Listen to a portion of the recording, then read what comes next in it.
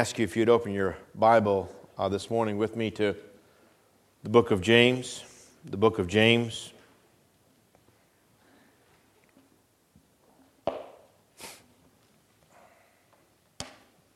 Chapter 1, James chapter 1.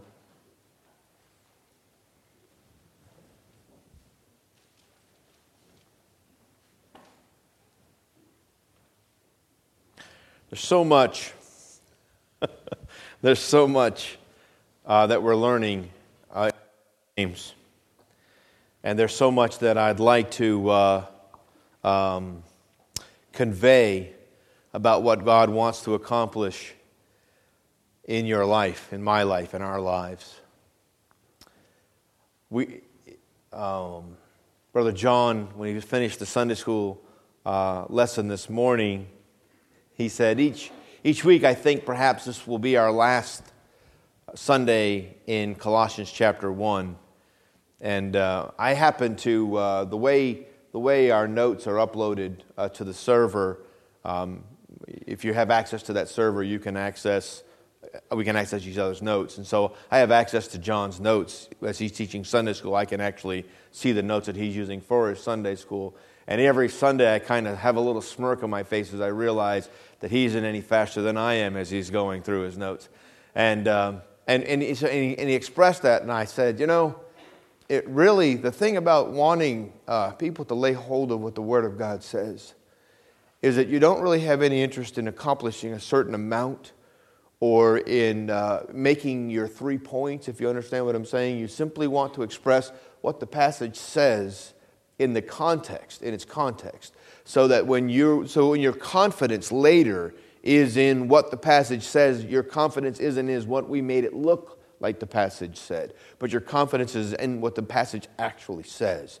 Because it doesn't matter what a preacher or teacher thinks about the Word of God. What matters is, what does the Word of God actually say? The difficulty with the Pharisees could quote almost all of the entire Old Testament, and yet they had no real understanding of what it was that they had memorized. And I don't mean this as in they weren't smart. They were extremely intelligent men. And I really would say that we Baptists have missed this for many years and thought that if our expression of this was clever, if our understanding of it was excellent, that somehow that was to the advantage of the hearer, but it really isn't. In one of the hymns that we sang this morning, it dealt with the my richest gain I count but loss, and I pour contempt on all my pride.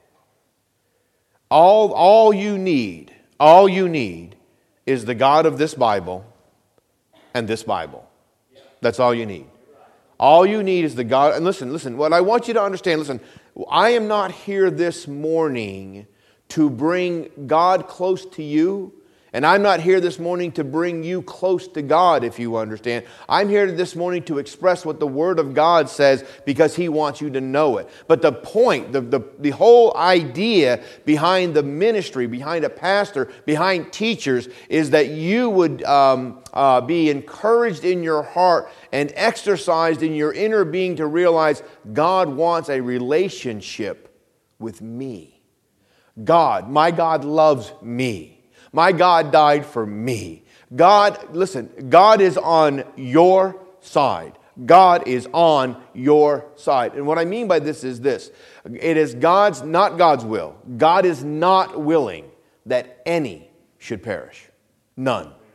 But that all, there are two things He says after that. One, that all should come unto repentance, and that all should come unto a knowledge of the truth.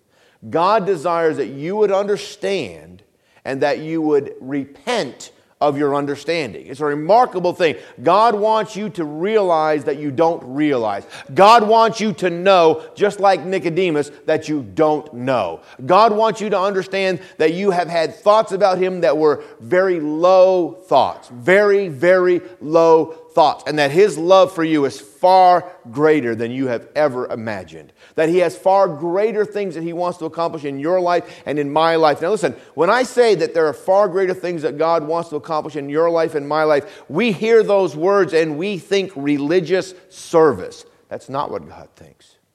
God thinks daily life. God says, this is what I want to do in your life. Now we, in James chapter 1, in the book of James, we are in the second general epistle. All right? So if you take your Bible and just hold it in James and just look at how much is over here and how much is over here, and ironically, if you have any concordance or maps in your Bible, there's probably about half of what's left there isn't even Bible. It's concordance or maps. Do you understand? So we're very close to the end. What's coming after this section, after the general epistles, there's only one book left, and it's the revelation of Jesus Christ. It is the consummation of all of God's promises. It is the wrapping up of all of this. The putting away of all wickedness, the coming of our Lord Jesus Christ to make a new heaven and a new earth wherein dwelleth righteousness. How many of you, as the choir was singing that song this morning, were just aware, there are many hymns that make reference to crossing over Jordan like going to heaven. And that's not really the picture in the Word of God. Crossing over Jordan is entering into the will of God for your life. And crossing over Jordan is entering into the will of God for your life is something you can't do on your own, any more than they could have crossed over Jordan on their own. But I was thinking this morning as they were singing the song, as it talks about standing at the edge of the river and looking across to the other side, that river is not Jordan. This is it's a remarkable, because we're talking about death, but we're not talking about death. We're talking about simply to be absent from the body and to be present with the Lord.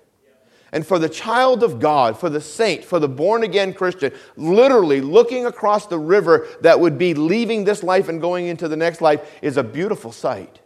And just recognize, it says, there's just a few more days to labor.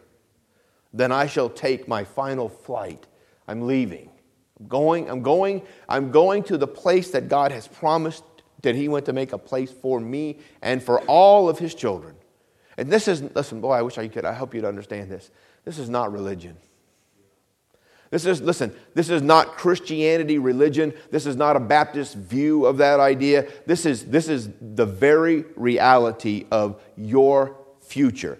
You are going to die and you're going to leave this world, but you're going to exist after this. Some of you here this morning, you're not ready to leave. You're not ready to leave. Buddy Rock, who, I don't know how old, anybody know how old Buddy is right now? Old, right? Right? I mean, there's old, and there's dirt old, okay? And Buddy Rock is dirt old. I mean, I say that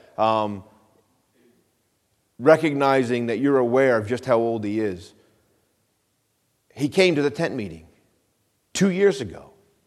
He came. We invite our entire community when we have these functions.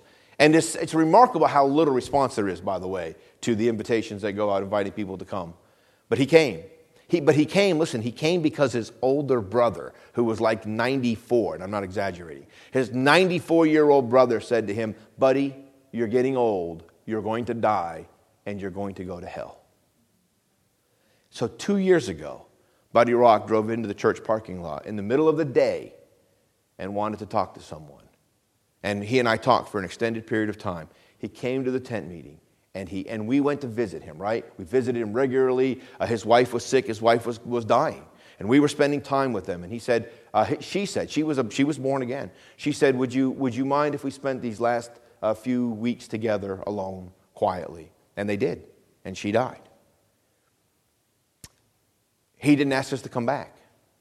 He didn't really want us to come back. This year, 2 years later, he came over just before the tent meeting, because again, we had canvassed the area. He lives across the street. He came over, and listen, he came over to me to apologize for not wanting us to come back. He apologized to us for not wanting us to come back and see him. And he said, "Can I still come to the tent meeting?" "Of course you can come, buddy. We love you." Amen? He came. And God dealt with him. Brother Ed Elliott, Buddy Rock and Ed Elliott are lifelong friends. They talked afterwards. He asked Ed Elliott, "Would you do my funeral when I die?" And Ed Elliott said, "Buddy, listen, what will I say at your funeral?" And Buddy said, "Well, I'm not ready to die. I'm not ready to die." He said, well, you heard the message this evening. What do you say to that message? And this is what he said. I'm not ready. I'm not ready to receive this. It's an old man. A really, really old man. He came back the next night. Ed Elliott called me and said, Pastor, I won't be there for the next couple of days. I got to be up in Richmond. He said, but I think Buddy Rock might come back. And he told me about their conversation, what happened the night before. So the service was over. He came up. I don't remember. I had given him some books. When I went over to see his wife, I had given him some books. Hudson Taylor was one of the books. And as it worked out, Rick Whitlow mentioned Hudson Taylor in his message. So he gets so funny. So this is really old man who's like going to die anytime.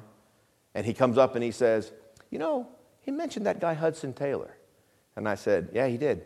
And he said, remember, he's one of those books that you gave us when you came over. I said, yeah, I remember that. And he said, I've been reading those books. I said, okay. So we sat there quietly. It's like, are we going to talk about the weather next? I said, you talked to Brother Ed Elliott last night. And he said, yeah. He said, I was thinking about the message. He said, I'm not ready to die. He said, but I believe what that man preached tonight. He said, I believe I'm a sinner, and I believe I'm going to die. But I believe that what he said about God wanting to save me is true. And I said, buddy, you can ask him. And he just took my hand. We were sitting side by side in two of those old rickety 700-pound chairs that we use for the tent meeting. And he took my hand, and he just confessed he was a sinner and asked God to save him. Amen? And he's been coming. It's funny, he can't come in the morning. He's not here this morning. He'll be here tonight. It's funny, there aren't a lot of people who don't go to church on Sunday morning that do go to church on Sunday night. But it's hard for him to get around in the morning. It's hard for him to get around anyway, but it's really hard for him to get around. It takes a while for him to, warm up, if you will. I don't know why with the weather like it is, but it takes a little while for him to warm up and to come out.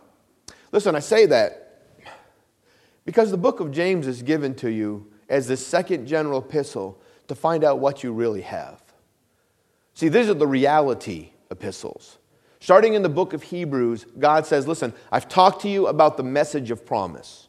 I've explained the message of promise. I've explained the messengers of the promise. Now I want to talk to you about the reality of that promise in your life. Listen, understand this. The book of Acts reveals that the Bible is not supposed to be explained to lost people. The Bible is to be proclaimed to lost people. The gospel is not to be explained to unsaved people. The gospel is to be explained to those that have already been saved. Because when you get saved, you don't know what happened. You don't know what's going on. You don't really know God. All you knew was this: I felt guilty, which, by the way, praise God for a conscience. Praise God for the power of the Holy Ghost to convict sinners of sin. I was guilty. I suddenly realized that Jesus of Nazareth is indeed the Christ, that he is the Messiah, that he came literally to live a perfect life and then to take that life and pay for my sins with his blood. And I need that salvation. And you received it. Praise God, because you don't need to know anything. You just need to trust Christ to get saved. But now you want to live. You want to live according to the gospel. God says, let me help you understand what that means. Let me help you understand let me tell you what's happened. Let me tell you about how you're a new creature. Let me tell you about all the changes that I've already made in your life that you're just now catching up with in your little pea brain. Let me tell you about these things because I'm going to conform you now to the image of my Son. I'm going to so change you that the people around you are going to marvel. Knowing what you were, they're going to marvel at what you become because you don't have the power to do this, but I have the power to do this. And God talks to us about what the promises are in his word starting in Romans. In Acts he proclaims these things. In Romans he starts to explain these things. And so in the church epistles he talks about the message of the promises of God. And then starting in the pastoral epistles, he said, now let me talk to you a little bit about the church. Why is there a church? Why is there a preacher? Why are there teachers? Why do we do these things this way? Understand, this is what we're doing. With the end of the commandment, the goal of all of this is love, charity out of a pure heart and a good conscience and faith unfeigned. Let me explain it to you. Let me help you understand what it means to assemble together, why you assemble. If you assembled this morning to be justified, you're not justified. You're not justified. We are not justified by our assembly. We are not justified by our good works. We are not justified by anything that we do. We are justified by the blood, or you're not justified at all. But if you're justified by the blood, if you are a new creature, then things have changed. You have a new heart's desire. You want things you never wanted before, and you don't understand them. And Romans chapter 7 makes it really clear that you don't understand them, because you double down on trying. I want to please God. I want to do a good job. I'm going to do a better job tomorrow than I did today. And God says, yep, and you'll fail over and over and over and over that way. Don't walk after your flesh. Don't try to do this in your own strength. Let the Holy Ghost do this in your life. Again, it's impossible to mention the Holy Ghost without saying to the people in America, the charismatic movement is wrong about what the Holy Ghost is. Wrong in a terrible way. The Holy Ghost is not babbling. The Holy Ghost is not foaming at the mouth. The Holy Ghost is not bopping people on the forehead. The Holy Ghost lives within you to produce the fruit of the Spirit, and the fruit of the Spirit is love, joy, peace, long-suffering, goodness, meekness, temperance. Amen? God wants to make you a miraculously, wonderfully kind, peaceful, loving person. You say, well, that's just normal. Well, it isn't normal. I almost never see it anywhere.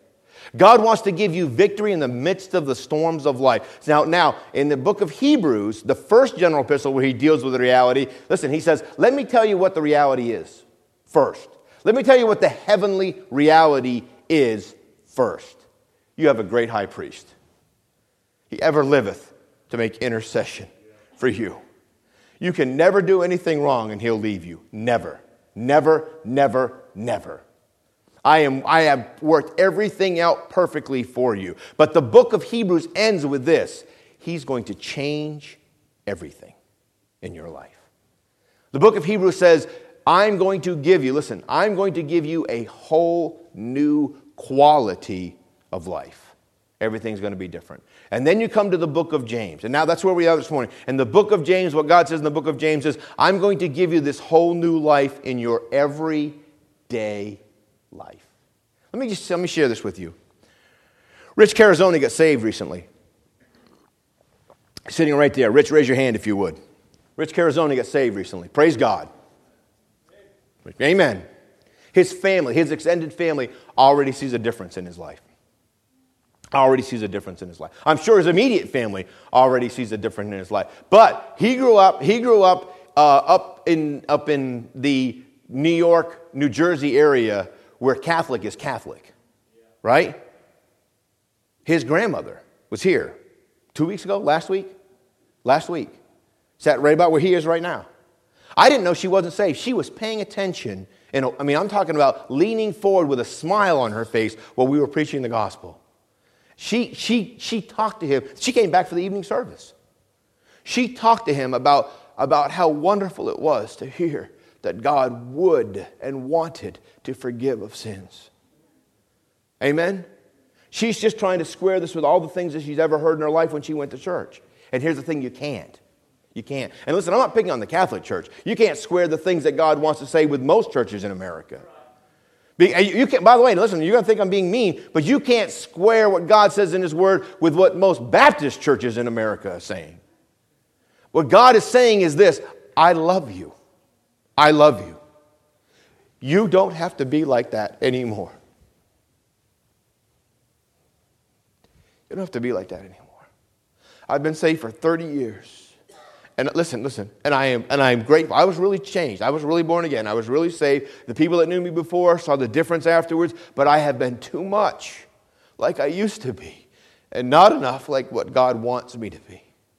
And here's why. Listen, I mean this with all my heart, because I misunderstood the energy and the effort that I didn't have. You can assent, you can agree, you can think, yeah, God is right about all those things, and I got to repent about all those things, and I do repent about all those things, and I'm not going to try in my own strength anymore. I'm going to walk after the Spirit and not after the flesh. But you don't know what that means. You don't understand what it means to walk after the Spirit instead of after the flesh. Because all you can process through your mind is what you already know. And so listen, there are people here today who aren't even born again. And when I talk about walking after the Spirit, you think, yeah, I got to be better religious. And that's not what God wants. Listen. When you finally fail in trying, you will find success in dying. That's it. I'm dead. Nevertheless, I live.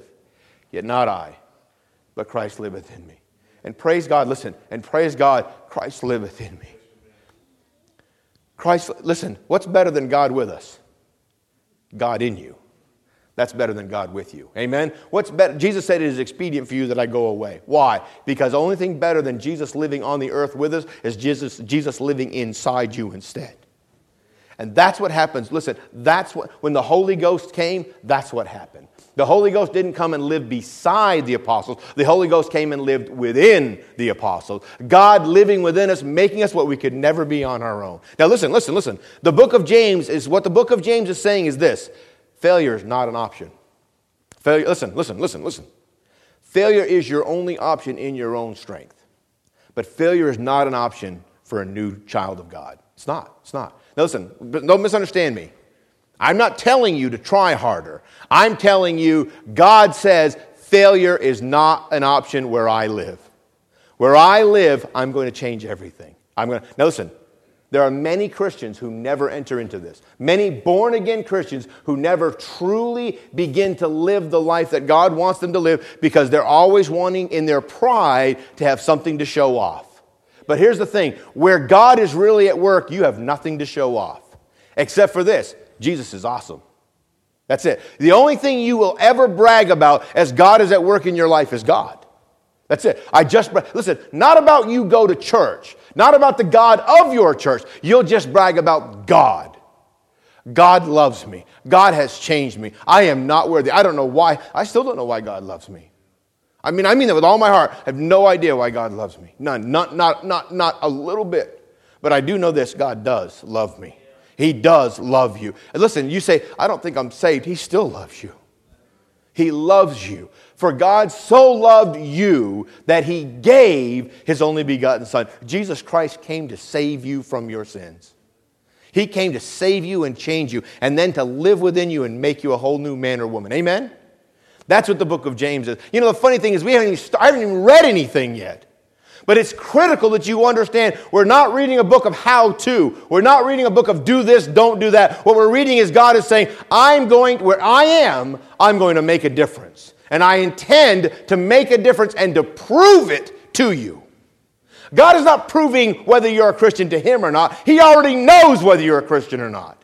God is proving to you whether you're really a Christian or not. Again, let me give you the testimony of Andrew, who's sitting right there. Andrew Pearson, raise your hand if you don't mind. Andrew Pearson sitting in our dining room, at our dining room table, reading 1 John.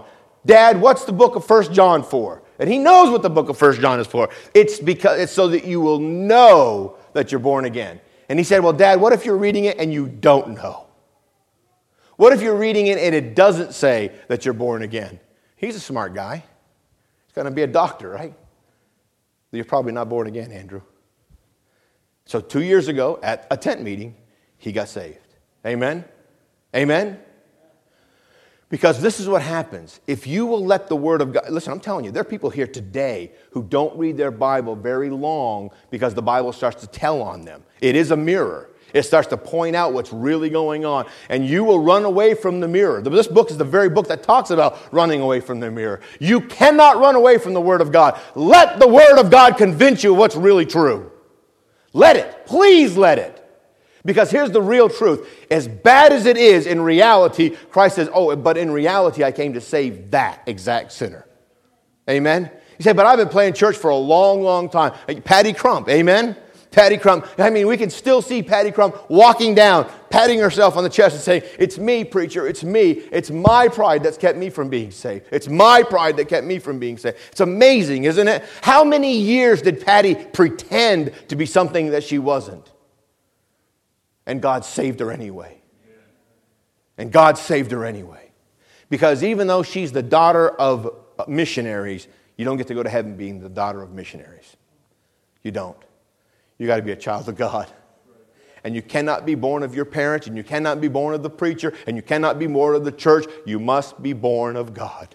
You must be born of God. You must be born of God. And this book, James, so let's start reading it. James, a servant of God and of the Lord Jesus Christ, to the 12 tribes which are scattered abroad, greeting. My brethren, count it all joy when you find yourself when ye fall into divers temptations. God says right at the very beginning, listen, you are now a new creature. You find yourself tempted in ways that you never knew you were ever going to be tempted before. These things were true in your life before, but they were your friends before, but they're not your friends anymore. And so now you find yourself falling. It's the same exact Greek word that's used when the man who was traveling through Samaria fell among many thieves and they robbed him. They beat him and they robbed him. Listen, you're not tripping into sin. That's not what this is saying. This is saying you suddenly find yourself surrounded by diverse temptations.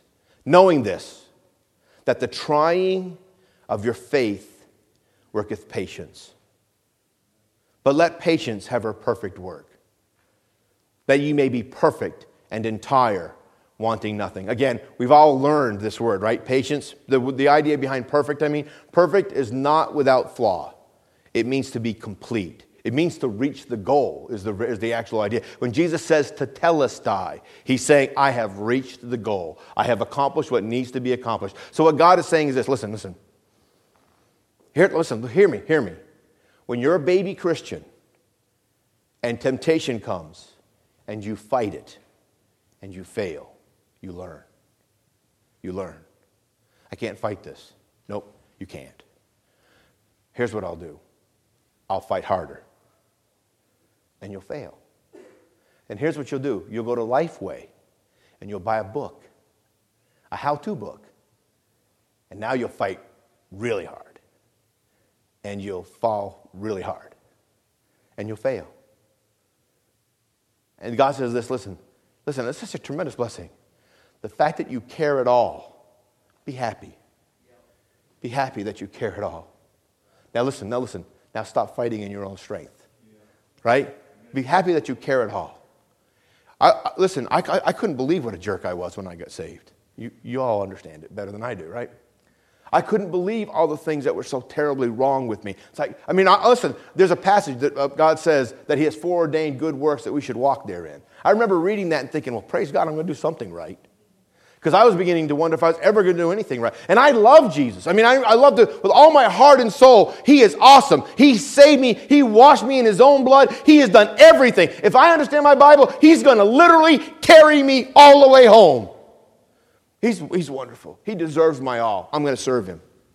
By the way, you know what? I did not become a pastor to serve Jesus. I was called to be a pastor. I was serving Jesus when I was an engineer. I was content to serve Jesus as an engineer and to teach Sunday school and do whatever God would have me do. I was content to do that. God called me. Listen, he called me to be a pastor not because I'm a great person. In fact, I don't know why he called me any more than I know why he loves me. But God is at work in our lives and he said, I am doing these. I am the author of these things. I am the one doing these things. Let me do it. Let me do it. And here's the thing. Let me say this. When you realize this, it says, count it all joy when you're going through different things. Why? Because you care. Now, knowing this, by the way, notice what it says. The trying of your faith worketh patience. And here's what you start realizing. What is the trying of your faith? Look at me. Trying of your faith is, who do you trust? You or God? Yes?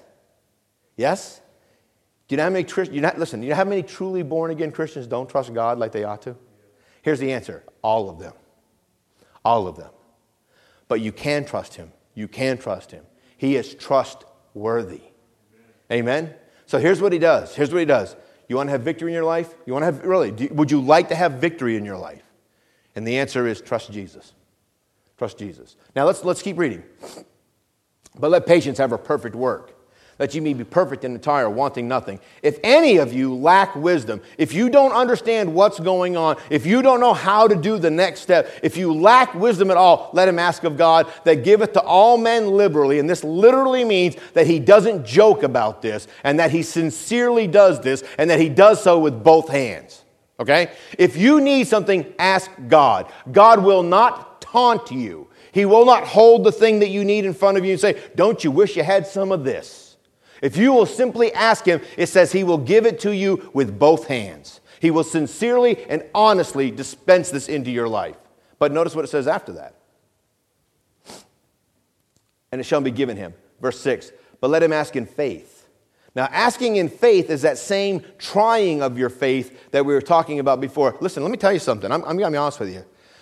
Read George Mueller. Read George Mueller's life. Read about George Mueller's life. Here's what you'll find out when you read about George Mueller's life. I don't know how to pray, and I don't trust God. Read Andrew Murray. Read about Andrew Murray's life. Read Hudson Taylor. Read about Hudson Taylor, Amy Carmichael. There are a lot of, listen, they were not giants of the faith. They just believed God. Yes? Listen, I heard somebody actually asked me this. Where is the God of Elisha? Somebody asked me this when I was working as an engineer.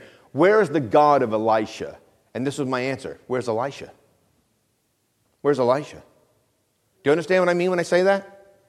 Where's the God of Elisha? He's just waiting for somebody to trust him, like Elisha trusted him. Do you understand that? God would work, listen, here's the thing. God would work mightily in all our lives if we'd let him. Just let him. He wants to work so mightily in our lives. He has made such tremendous changes in so many of our lives. And I mean this with all my heart. I am so thankful for what God has done in our hearts and lives. But there are so many children of God who are living on crumbs, not understanding that he wants to, with both hands, give you an understanding of what to ask for, what to do, how to do these things, the strength to be able to perform the things that you have no strength to be able to perform. This is what he's saying to us. Now notice what he says. But let him ask in faith, nothing wavering. And again, the word wavering, you need to write this in your margin. The word wavering, the idea behind the word wavering isn't simply to vacillate. The idea is this, to measure it while it's happening. Do you understand what I'm saying? So here's what happens. You pray, but you don't trust God unless you think it's easy enough to be done. Do you understand? Let me picture this for you. Let me give you a picture of this. Here comes Goliath out onto the battlefield. Yes? Right? Goliath is a big dude. Right? And he's a giant. He's literally a giant. He has a weaver's beam for a spear. And he stands out there and he literally insults Israel, the nation of Israel, and the God of Israel, and says, come on out, any of you, send out a man who will fight with me. And who will go out? Nobody. And listen, and this is why. Because he's too big. He's just too big. Listen, it would be okay. Because it would just be, when I was a boy, when you're getting ready to get in you guys shouldn't get in fights, but when I lived a different life when I was a young person. But this was a statement just before you're getting ready to get in a fight. Don't let anything but fear and common sense keep you from starting this. You see what I'm saying? And you would say that. The idea was you don't want to start this because you can't finish it. They wouldn't walk out and fight with Goliath because they knew they couldn't beat him. David comes, and David's bringing sandwiches, right? Right? I mean, can you picture it? David's coming to give his older brothers some sandwiches that his dad said, hey, take this to your brothers. So he shows up and he's got a picnic lunch. And he's standing there and he looks out in the field and he hears Goliath out there roaring his insults at Israel. And what is his response? Who is this uncircumcised Philistine to insult the army of the living God? Right? This is what he says, I'll go kill him. He's a boy. I'll go kill him. Why does he feel that way? He's already killed a bear. He's already killed a lion. He has literally already killed a bear. He's already killed a lion. How? How can he do that? Because the bear's not God. Right? The lion's not God. And Goliath, you sure ain't God. Yes? How's he kill him? Anybody know? A sling and a stone. Yes? Anybody, how many stones did he pick up? 5. How many giants were there, by the way? How many brothers does Goliath have? 4. How many rocks did he use to kill Goliath? If you ever see it in a movie, he misses the first 18 times, right? And then miraculously, right before he dies, it's not what happened. He walks out and he says to him, "Speared, you got a sword. You've got a shield. I've got God. And I'm going to take your head off. And I'm going to take your head off." Dead. And then he goes over, and a sword that he probably can't even pick up, chops his head off and says, "It's over. It's over. It's over." Now listen. That's a very graphic picture, yes? This is why the strongholds in our lives beat us. Because we can't fight with them. They're too big for us. You understand? Listen. But let him ask in faith, nothing wavering. Don't measure whether you can do this like Saul and all the rest of the army are measuring. Measure it this way. Can God do this? Can God do this? Can God do this? Now let me listen. If I said to you, which the Bible says, is there anything too hard for God? You would say what? But let me ask you about your prayer life. Because I got a feeling, and if you'll be honest, you'll agree with this, you'll prove this in your own mind right now, that your prayer life disagrees with you about whether there's anything too hard for God. Yes? Or no? If I ask you to close your eyes, bow your head for just a moment, and ask you to raise your hand right now, is there anybody who's ever not trusted God for somebody? How many of you'd have to raise your hand? Raise your hand if you'd have to raise your hand. Right? Not trusting God. Listen. I'm being honest with you. I'm just being honest with you. Why? Why don't you trust him? Why don't you trust him? Are you a new creature or not? Yes or no? See, if you're not a new creature, you got nothing. If you're not a new creature, you got nothing. If you are a new creature, you got everything. You understand? If you are a new creature, then there's nothing standing in your way to ask God to do the things that are good, godly things that need to be done in your life. Nothing at all. Nothing at all. And there's nothing too hard for God. How many of you, listen. How many of you need somebody like Rich Carazoni to get saved? Anybody? How about Rich Carazoni right now with his own grandmother? Amen? Is God able to save her? He's able to save Buddy Rock. Right? He's able to save my grandmother. And again, I've said this many times, I've never met anybody meaner than my grandmother. And God loved her and forgave her and saved her as an old lady who had almost no time left to live. That's how great he is. That's how great he is. So listen. When you pray, when you talk to God about things, if you got to be honest about not trusting him, then at least be honest with him about not trusting him. Do you understand what I mean when I say that? Lord, I believe. Help thou mine unbelief. I don't trust you. I don't trust you. God, listen, I'm going to keep reading because I want to get a little further than we've been. For let not that man think he shall receive anything of the Lord, verse 7. A double-minded man is unstable in all his ways. Now, I just want you to see this. Let the brother of low degree rejoice in that he is exalted, but the rich in that he is made low, because as the flower of the grass he shall pass away. For the sun is no sooner risen with a burning heat, but it withereth the grass, and the flower thereof falleth, and the grace of the fashion of it perisheth. So also shall the rich man fade in his ways. Blessed is the man that endureth temptation. For when he is tried, he shall receive a crown of life, which the Lord hath promised to them that loved him. So listen, so we're going from trusting God when you pray to let the brother of low degree rejoice in that he is exalted, and let the one that is rich, by the way, rejoice in that he is made low. So what is God saying? That's a tremendous truth. Now here's what he's not saying. God is no respecter of persons. That's the biblical truth, but that's not what he's saying here. Here's what he's saying. Listen. He's talking about real poor people and real rich people. That's actually what he's talking about, okay? So let's take this. You can be whichever one you want to be, right? You can pretend to be one of the rich ones if you want to, even if you're not rich. God is saying, let the brother of low degree, let the person who has nothing rejoice in that I have now given you everything. Everything. Let the brother of low degree understand that he has everything he will ever need. Now listen. But let the rich man rejoice in that I'm pointing out that his riches are of no value to him at all. That's a tremendous truth. A tremendous truth. Listen. Say, I have nothing. God says, that's okay. You don't need anything. I've got everything. You say, but I've got everything. God says, yeah, but get rid of it all because it's not doing you any good at all. It's not doing you any good. Listen, you don't have to get rid of your money. You just have to stop. Do you understand? Do you understand? If you, listen, if you're trusting your job or you're trusting anything else, anything for your security than God, then you're not trusting God. Do you understand? Now listen, God, that's a tremendous thing. Can you imagine being a baby? Some of you already know what I'm talking about. Can you imagine being a baby Christian and suddenly God starting to really make you sick about your own money? I mean, you actually have money, and God is really starting to say, look, I remember when Tim went on Tim Driley, missionary to Italy now, married, has children. When he went onto the mission field, he went onto the mission field as a single man with a retired Navy SEAL pension, okay? And he was in Russia, which cost rubles, literally, to live in Russia. They kept kicking him out of Russia. No joke. They kept kicking him out of Russia. He said, Pastor, why do they keep kicking me out of Russia? I said, because you were a Navy SEAL. You know what I'm saying? They say, yeah, you're a missionary in my eye. You're a spy. That's what you are. They kept finding problem with his paperwork. You know what I'm saying? You got to go now. Over and over and over again. You got to leave. You got to leave.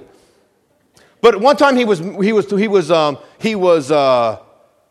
talking to somebody in Russia, and they were asking about his life before he was giving the gospel, and they asked him what he did, and how he got there and stuff like that. And somehow the fact that he'd retired had come in, that he had a military retirement, and he said this. The guy said, "Oh, it must be easy to trust God when you have a retirement like that." And this is what he said: "No, it's easy to trust my retirement when I have a retirement like that." Amen. He don't trust that now.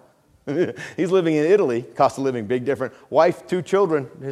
His retirement means almost nothing anymore. Do you understand? Do you understand? But listen, now who's he trust? Now he trusts God. God wants you to understand. Listen, this is such a tremendous blessing. Pray to me. Talk to me. What do you need? What do you need? You say, well, I have all these things. Yeah, those aren't helping you. They're not helping you. Listen, brother Rich, the rich brother, understand, let me bring you low. Let me bring you low. Let me cause you to understand your wealth means nothing. We're not taking our wealth to heaven, and your wealth won't help you get to heaven. Listen. It is very easy. It is very easy. Let's not take wealth. Let's just take intelligence, whatever it is. Whatever you're trusting in, whatever you're trusting in that isn't God, stop it. Do you understand? Stop it. Trusting God based upon our circumstances. And God said, that's not prayer. That's not. Pray. Period. Doesn't matter what it is. Just trust God. I want to read it again. You take this with you this morning.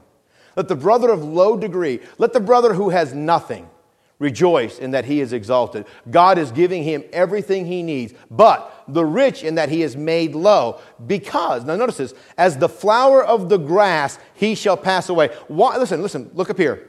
Look. As the flower of the grass. So the rich man is like the flower of the grass, right? What does that mean? Look out in the field. There are no flowers in our field right now. But if there were, is the flower more exceptional than the grass itself? Yes or no? Yeah, of course, it's a flower, right? Yes? When Greg mows, we have rose bushes out here in front of the church. When Greg mows the grass in front of the church, does he mow the rose bushes too? No, they're flowers. You don't mow the flowers. You mow the grass. The grass is useless. The grass is nothing. The grass is lowly. But guess what? When the sun comes out, guess what dies? Everything, right? Listen, it has rained here. Nothing's dying here right now, right? No. All of your weeds are doing really well right now. Yes? You couldn't kill them if you wanted to, right? But Brother Eric was talking about where he's living. He said the grass at his house is the same color as the carpet in our sanctuary. For those of you watching on video, that's a brown carpet, okay? It's not green at all. But listen, the flowers can't live any better than the grass can when the hard things come into your life. Do you understand what I'm saying? Do you understand? Do you understand what the Word of God is saying right here? You say, I have some money. Oh, you're a flower. Good for you. Guess what? The sun will kill you just like it will kill the grass. Do you understand? I don't think you do. Either I'm not saying it well, you're not listening well, one or the other. Your money is just like being a flower. If you're trusting in your ability, you're trusting in the fact that you're better than the grass around you. You're not better than the grass around you. None of us are better. And none of us have any strength to withstand the actual heat of the sun. None of us. None of us. But God can preserve us all. Do you understand? God can preserve us all. This is how you need to pray. This is how you need to trust God. This is how you need to live in your daily life in the temptations that come to all of us. You say, I have nothing, just like everybody around me. I have nothing, but I have God just like they do. I have God just like they do. And that's all I need. That's all I need. Whatever it is that you need, really need to be dealt with in your life, trust God for it. Not your ability and not somebody else's ability. Two flowers get together and say, we'll survive the sun together. And if we're going to do that, by the way, I want you to be the flower on top. Okay? Amen? Because we can't save each other. Do you understand what I'm saying? It makes no sense. Collectively, we can bless each other. We can help each other. But God had better be working through us or we have no strength to be able to help each other. Do you understand? So we must trust God. We must believe what God says at His Word. I'll close with this because this is the last verse, verse 12. Blessed is the man that endureth, that does go through this, that remains under, by the way, it's hupomeno. God, blessed is the man that remaineth under, that understands and lives through the temptation. For when he is tried, he shall receive the crown of life, which the Lord hath promised to them that love Him. And I'm going to end with this. I'm only ending with this because of time. We'll come back to this next week. If you don't have the real thing, you're not passing this test. Do you understand? Do you understand? If you lie about it, you're doomed. You're doomed. But if you'll be honest about it, you can go back to the beginning and get saved. Do you understand? Do you understand? What God is saying is this. I'm going to prove to you what you actually have. I'm going to prove to you what you actually have. I'm going to prove to you what you actually have. Do you have the real thing or not? Do you have the real thing or not? I'm going to prove it to you. Be honest with yourself. Be honest with me. I will rescue you. I will save you. If you have the real thing, stop trusting in yourself. Start trusting in me. If you can't trust in God, it's because you don't have the real thing. If you do have the real thing, you will have victory in your life, but you won't be the one that brings it. And then when I talk to you about, man, Kenny, what a great man of God you are. Kenny's response is, but I'm not. But I'm not. But God is great. I'm just a man who has God living within him.